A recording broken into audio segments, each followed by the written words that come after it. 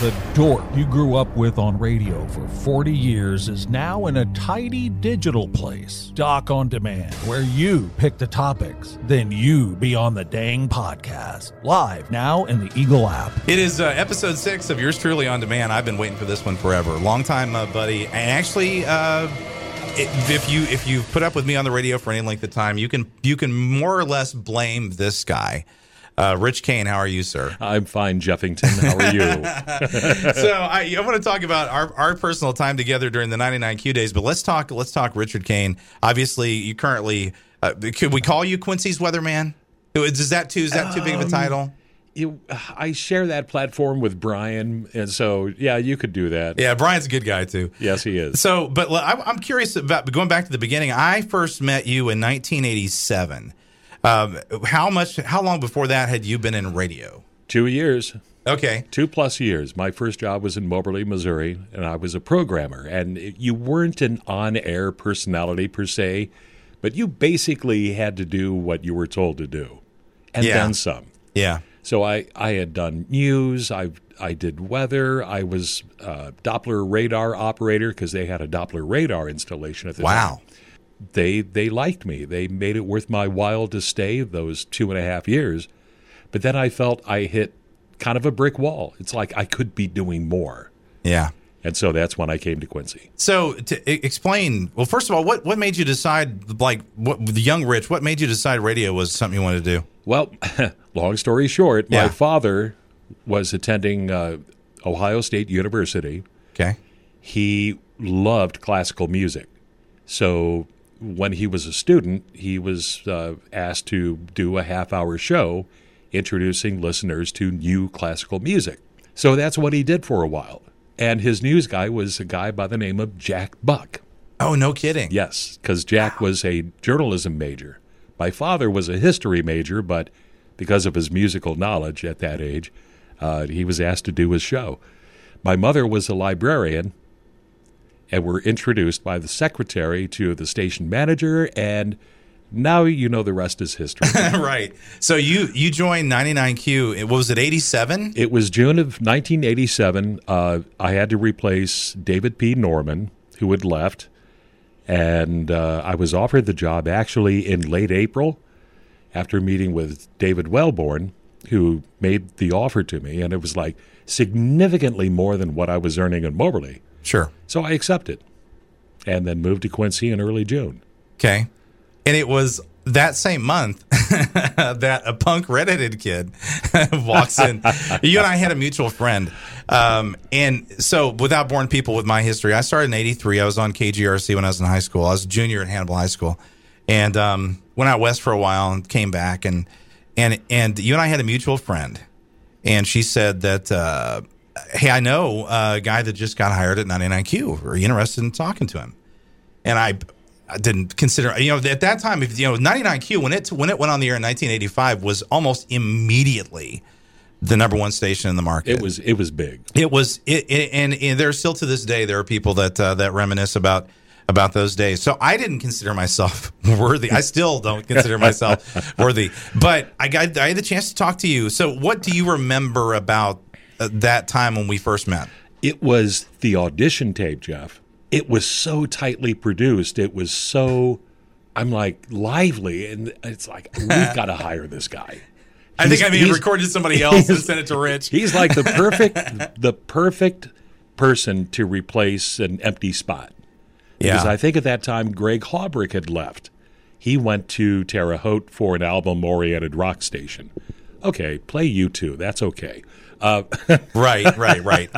But I was just most impressed with the young redheaded gentleman, and then Rick Astley came along, and so was the Battle of the Redheads. I was the original Rick roll. No, what's funny, to full disclosure, during that time I would spend hours in production studios working on the tape. And the scary thing is what I would produce, I couldn't replicate. I was like, when it actually came to doing a live show, I couldn't even come close. And so I remember when I first met you, and this is one of the things I think most people aren't aware of. Rich Cain is the originator of Doc. Because up until that time, I was born Jeff Holliday, The holiday's a real thing. We come to find out my wife did the ancestry thing. We are distantly connected to the real gunfighter. It's a real thing. Mm-hmm. But up until then, I had just been my regular name. So I grew up here. And I'll never forget, we at that time, we had Jeff Dorsey, we had Jeff Johnson. And so when you kindly, put your trust in me to be the guy on afternoons on 99Q.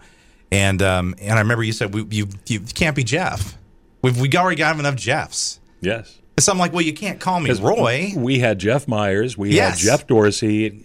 Jeff Holliday? No, that's not going to work. Yeah. And so you just like what had you been thinking about it, or what made you say that this doc is going to be a good idea? It was just off the top of my head, and it's like I thought it fit. Yeah. Well, I remember saying to Rich that that sounds cool, but I don't think I'm cool enough to be a gunfighter. I don't think I'm cool enough to be a gunfighter. But it came to the point where it's like, okay, sure, we'll have some fun with this. And what was funny is years later, my parents eventually started calling me Doc because I became so associated with that nickname, and I still to this day I'm not worthy of it. But that was so much fun. So Rich Cain deserves a medal because he put up with me. Let's see, when I joined 99Q, I was 21 years old. Yeah, you were young. I was young, and that was the first time. I think all of us that have done broadcasts go through this at some point. If you've done this for any length of time, there's one certain time where people start recognizing you. Like you'll be walking down the street, you'll be in the store, in the grocery store buying ketchup. Somebody will walk up and say, "Oh, you're Rich Cain, or you're Doc," and it takes a bit before, you almost go through this like superstar, like, wow, I'm kind of famous. And so Rich got to put up with me during that era. In fact, I had a license plate, a Missouri license plate, 99Q-Doc. Oh, yes, a personalized I plate. Remember that? So anyway, Rich, I owe so much to this man because I look back now, and I've been doing this. This is my 40th year. Congratulations. And, if Rich, no, you're responsible, man. So there are like 4 key people in my life that believed in me at a certain point in time that were key. There was a guy I worked with out west named Dan Kelly, who's a great special dude. I worked with a guy in California who used to work with Howard Stern, Mark Steven, who is a brilliant guy. But it was, and then Ed Clay, of course, at KGRC when I was in high school. But it was Rich Cain that actually put faith in a punk redheaded kid that led to all this. So I owe you so much, brother. No problem. Hey, Jeff, you are entirely welcome because it was well deserved, and it still is. We still have so much fun. So I want to talk about TV, Rich, because you and I both. It was. We've been on like maybe we are brothers from a different mother because we both joined 99Q in '87. By '89. There was a new corporation that kind of took over. Well, not new because they were in charge, but there were new people from out east that took over 99Q. I don't know if I want to say his last name, but Paul was the market president and a unique individual. He was an intense East Coast guy, and I'll never forget. I changed the thermostat in the 99Q studios, and that was a no-no. You remember that? Yes, that was a no-no. There was a box on top of the thermostat. Wasn't there a box on top of the thermostat? There was after I changed. I got caused for busting it. Before you got a hold of it. So then Paul Holsopple realized, I said his last name. Yeah, whoopsie daisy. We still love you, Paul. Yeah. But this is a story where he ripped the thermostat off the wall and cut himself deeply. And I was actually on the air when it happened. And the thermostat was in the 99Q studio, and I remember he was bleeding, and I got blamed for it. I was responsible for bloodshed. I got blamed for a lot of things. Yeah. And so anyway, you and I both kind of came to a place in '89 where we decided we needed to go do something else somewhere else. And so you eventually became TV rich. Eventually, but it was through time and accomplishments. Because I was hired across town as an afternoon AM talk show host. I remember that. All right. So then a couple years later, I was shifted to morning show producer / talent, working with the one and only Jeff Dorsey.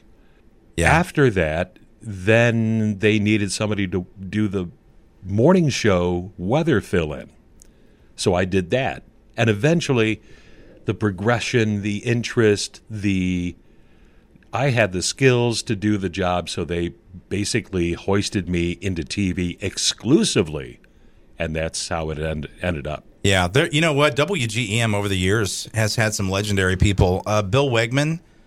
I grew up with my parents listening to him and Bob Turek. Oh, Silly and Billy. Yeah. Ralph Bristol, who was on the TV side and also did some radio stuff, worked with him for a bit. Mm-hmm. Some obviously a legendary organization. But what actually what caused you when the opportunity came? What transformed Radio Rich into TV Rich? I think it was working with the morning crew on TV that happened back in 1987, and then progressively through the years, I was asked by the general manager at the time, Leo Henning. He said, "Rich, you remember that idea you brought up in the mid-'90s?" I said, "Yeah." He said, "We'd like for you to go back to school. Here's the deal." Okay, I accept it. Mississippi State, Starkville, here I come. And after 3 years, I got my certificate, and the rest is history. And a meteorologist. In meteorology. So looking back with that Doppler radar in Moberly, you had control of. Legendary Doppler radar. So it all comes full circle. It does. And, we were trained by National Weather Service staff in Moberly to utilize that Doppler radar. And we became legend back in the mid-'80s because we were the only station that did it. Yeah. How do you have a Doppler radar on radio and tell people what's going on?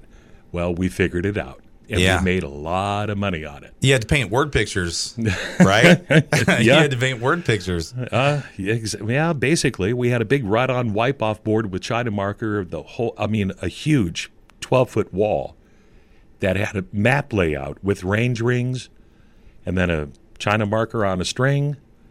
And that's how we did it. So anybody that's seen Steve Carell and Anchorman has laughed at the green screen weather experience. So you obviously have perfected that. Right. So now that there's all this new digital technology and I follow you and Tegan on Facebook and on the socials and stuff, and you guys do a great job of doing the Facebook Lives and that sort of stuff. I mean, how's that changed over the years with how you do what you do? Well, it was different. It was really interesting when I went to where I am now, KHQA. They said, well, you got to make 3 social media posts a day, and then when there's this thing, Facebook Live. And I'm like, this is all very alien to me because previously, really, digital and social media was kind of a backseat, if you will. First it airs, then it gets posted on digital. Well, now that's completely changed. Yeah, flip-flops. You've got to break out of that dichotomy and think forward. Yeah. And it's like every time a tornado warning comes out, severe thunderstorm warning, it first goes out on digital media. Then we have the website push, and then you go to air. So air takes, I hate to say, a backseat priority. Yeah, Rich and I have talked amongst ourselves because we are the old school guys, and it's hard to realize that people, and this is what I've learned. You may think you know the best thing for the audience. The audience will tell you how they want their content, and it's the same on radio. Yes. I will normally drop weird things I find on our app and on Facebook, and then shoot out app alerts. And then see if the audience interacts with it, and that actually is how I decide what goes on the radio show. What works and what doesn't. Yeah, in other words, did they like this? Nope. Okay, let's try something else. And I don't know if most radio listeners understand this, but at least in my case, they do call the shots. I've had things that have just been.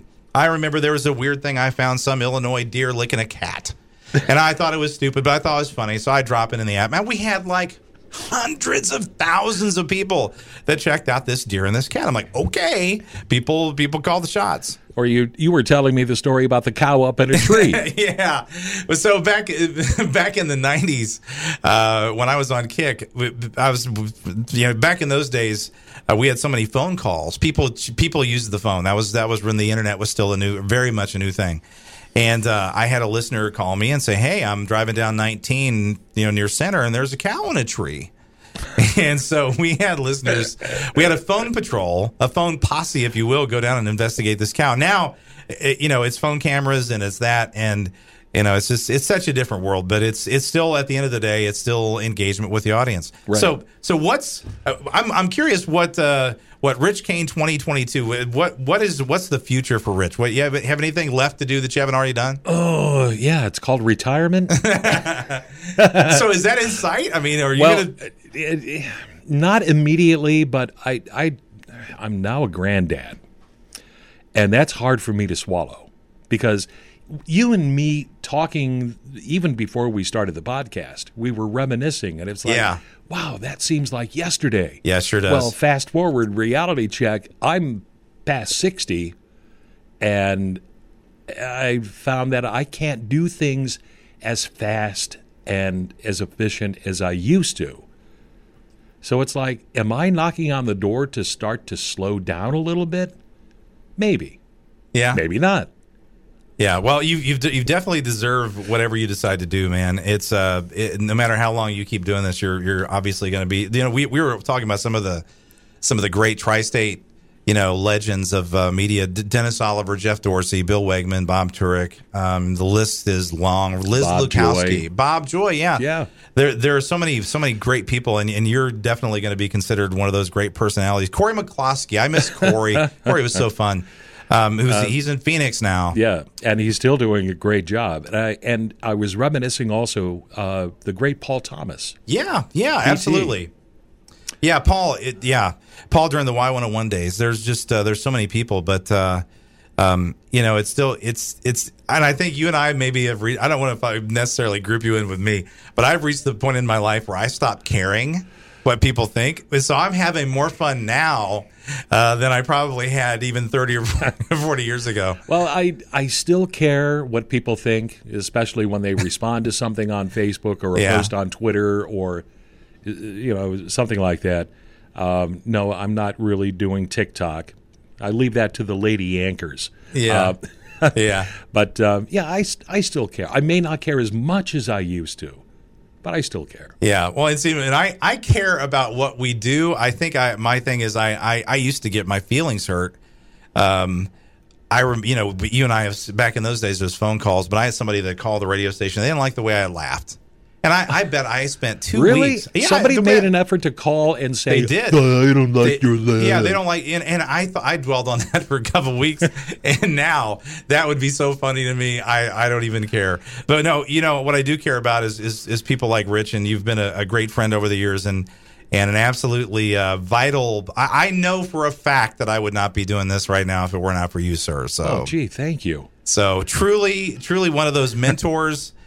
Who tried to tame me during the 99Q days, and still such a great media personality these days. So what's the best way to keep track of Rich Cain? Is it the Facebook monster, or what's the deal with? Yeah, I'm on Facebook. I don't post a lot like other people do, but if it's important to me, that's when I start to share. Yeah, well, I would imagine most of the people within the sound of our voice are already following you, but we'll make sure we hook everybody up with all your links and stuff. I have a business page, then I have my personal page, and a lot of people get me confused on my personal page. It's like, how come you don't post weather?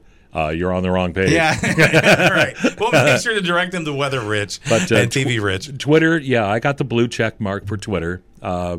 And Thanks, Elon. Yeah, I'm going to have to start paying now. And that's where I do a lot of weather stuff, along with other things that I think are important to people. Yeah. So. Well, I appreciate your time, Rich. Thank you for the conversation, as always. You're welcome, Jeff. You want to talk about Lita Ford? Oh, you know what? That's actually... I'm glad you brought up Lita Ford. One more story.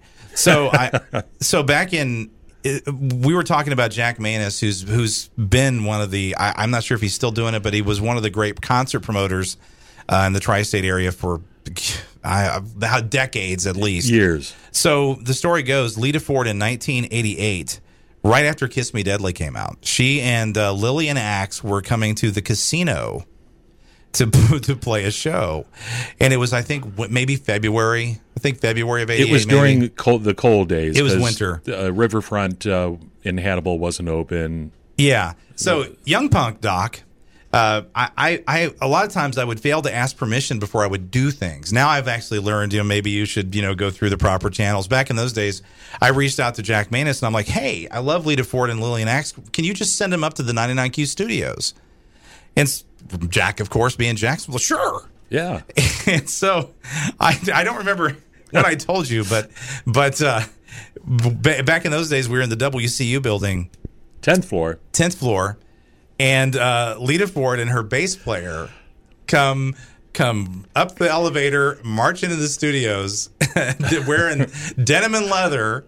It was incredible, and I'm a nervous kid because we had no digital delay or any kind of delay completely whatsoever. Live, right? And it was live. Yeah. And I'm like, please don't, please don't. And my boss downstairs on the 6th floor, he's rolling in his chair. It's like, come on. Yes. So if a word, one of those 7 words was going to be uttered, we'd have to report it to the FCC and probably get fined. And if you voluntarily report, I think it's a slap on the wrist. Yeah. But I'm pacing the hallway listening to your interview with Lita, and it's like, please don't. Please don't. So I'll never forget, and they fortunately did not let fly any bad words. No, but except the word ass. I forgot that. She right. said, I want to see, you asked for final words. Yes. And she said, I want to see everybody's ass at the concert. Nice. Well, do you remember the thing that I asked? I asked Lita. I said, how do you stay in such great shape on the road? Which was the wrong question to ask. So Lita said she looked at her bass player and she laughed and she said, I do push-ups in the back of the bus. And I didn't. That was all right. I'm the naive guy and I didn't know what she's talking about. And so I can only imagine, knowing what I know now, what that hallway pacing must have been like for Rich. That was an afternoon that I will never forget. Well, do you remember in that interview happened, we were moving studios? Yes, we were moving to our new 4th floor location, so the main studio was kind of ripped up, and you did it from the production room. Yes, I did, yeah. I refused to not have Lita on the radio, and so it's kind of a weird thing. Such good times. I'd forgotten about that. Those were. Wasn't she billed also with Yngwie Malmsteen? She came to Hannibal a few months later in the Hannibal Riverfront. Okay. And I was back. We were, of course, 99Q was the presenting station at almost every show back in the Hannibal. Pete Weiss, Jay Goldberg, and Mad Dog. Yeah. We were the presenting station, so we had the van backstage. And I'll never forget, I saw Lita walking down by the river wearing shades, and she was mad. She was huffing. She was stomping around. Come to find out, Yngwie Malmsteen, who some people say has a somewhat large ego. He was actually nice to me, but he apparently didn't give Lita a sound check, or as long of a sound check as she wanted. And so she had to more or less go on stage without hardly any preparation, and she was ticked. Oh. Yeah, you don't want to get her ticked off. Yeah, by that time she was a major. Kiss Me Deadly was a massive hit. And that was before she and Ozzy came out with their song. Yep. So such good times. Well, Rich Cain, I appreciate you, brother. Wish you well. Congratulations on all the family stuff. I remember now seeing the pics of you and your being the granddad and stuff. So happy for you, man. Thank you, Jeff. And I really appreciate all the compliments that you've splattered out here in the last, 45 minutes or so. It's all true. The Rich Cain, the originator of Doc, he's the man. Well, and I appreciate you asking me to do this. And anytime in the future, if you want to get together again, just let me know and I'll do it. Blank check, man. Anytime. All right. Thanks, Jeff. Doc on Demand. No rules, no rails, no kidding. Now in the 100.9 Eagle app, you've been warned.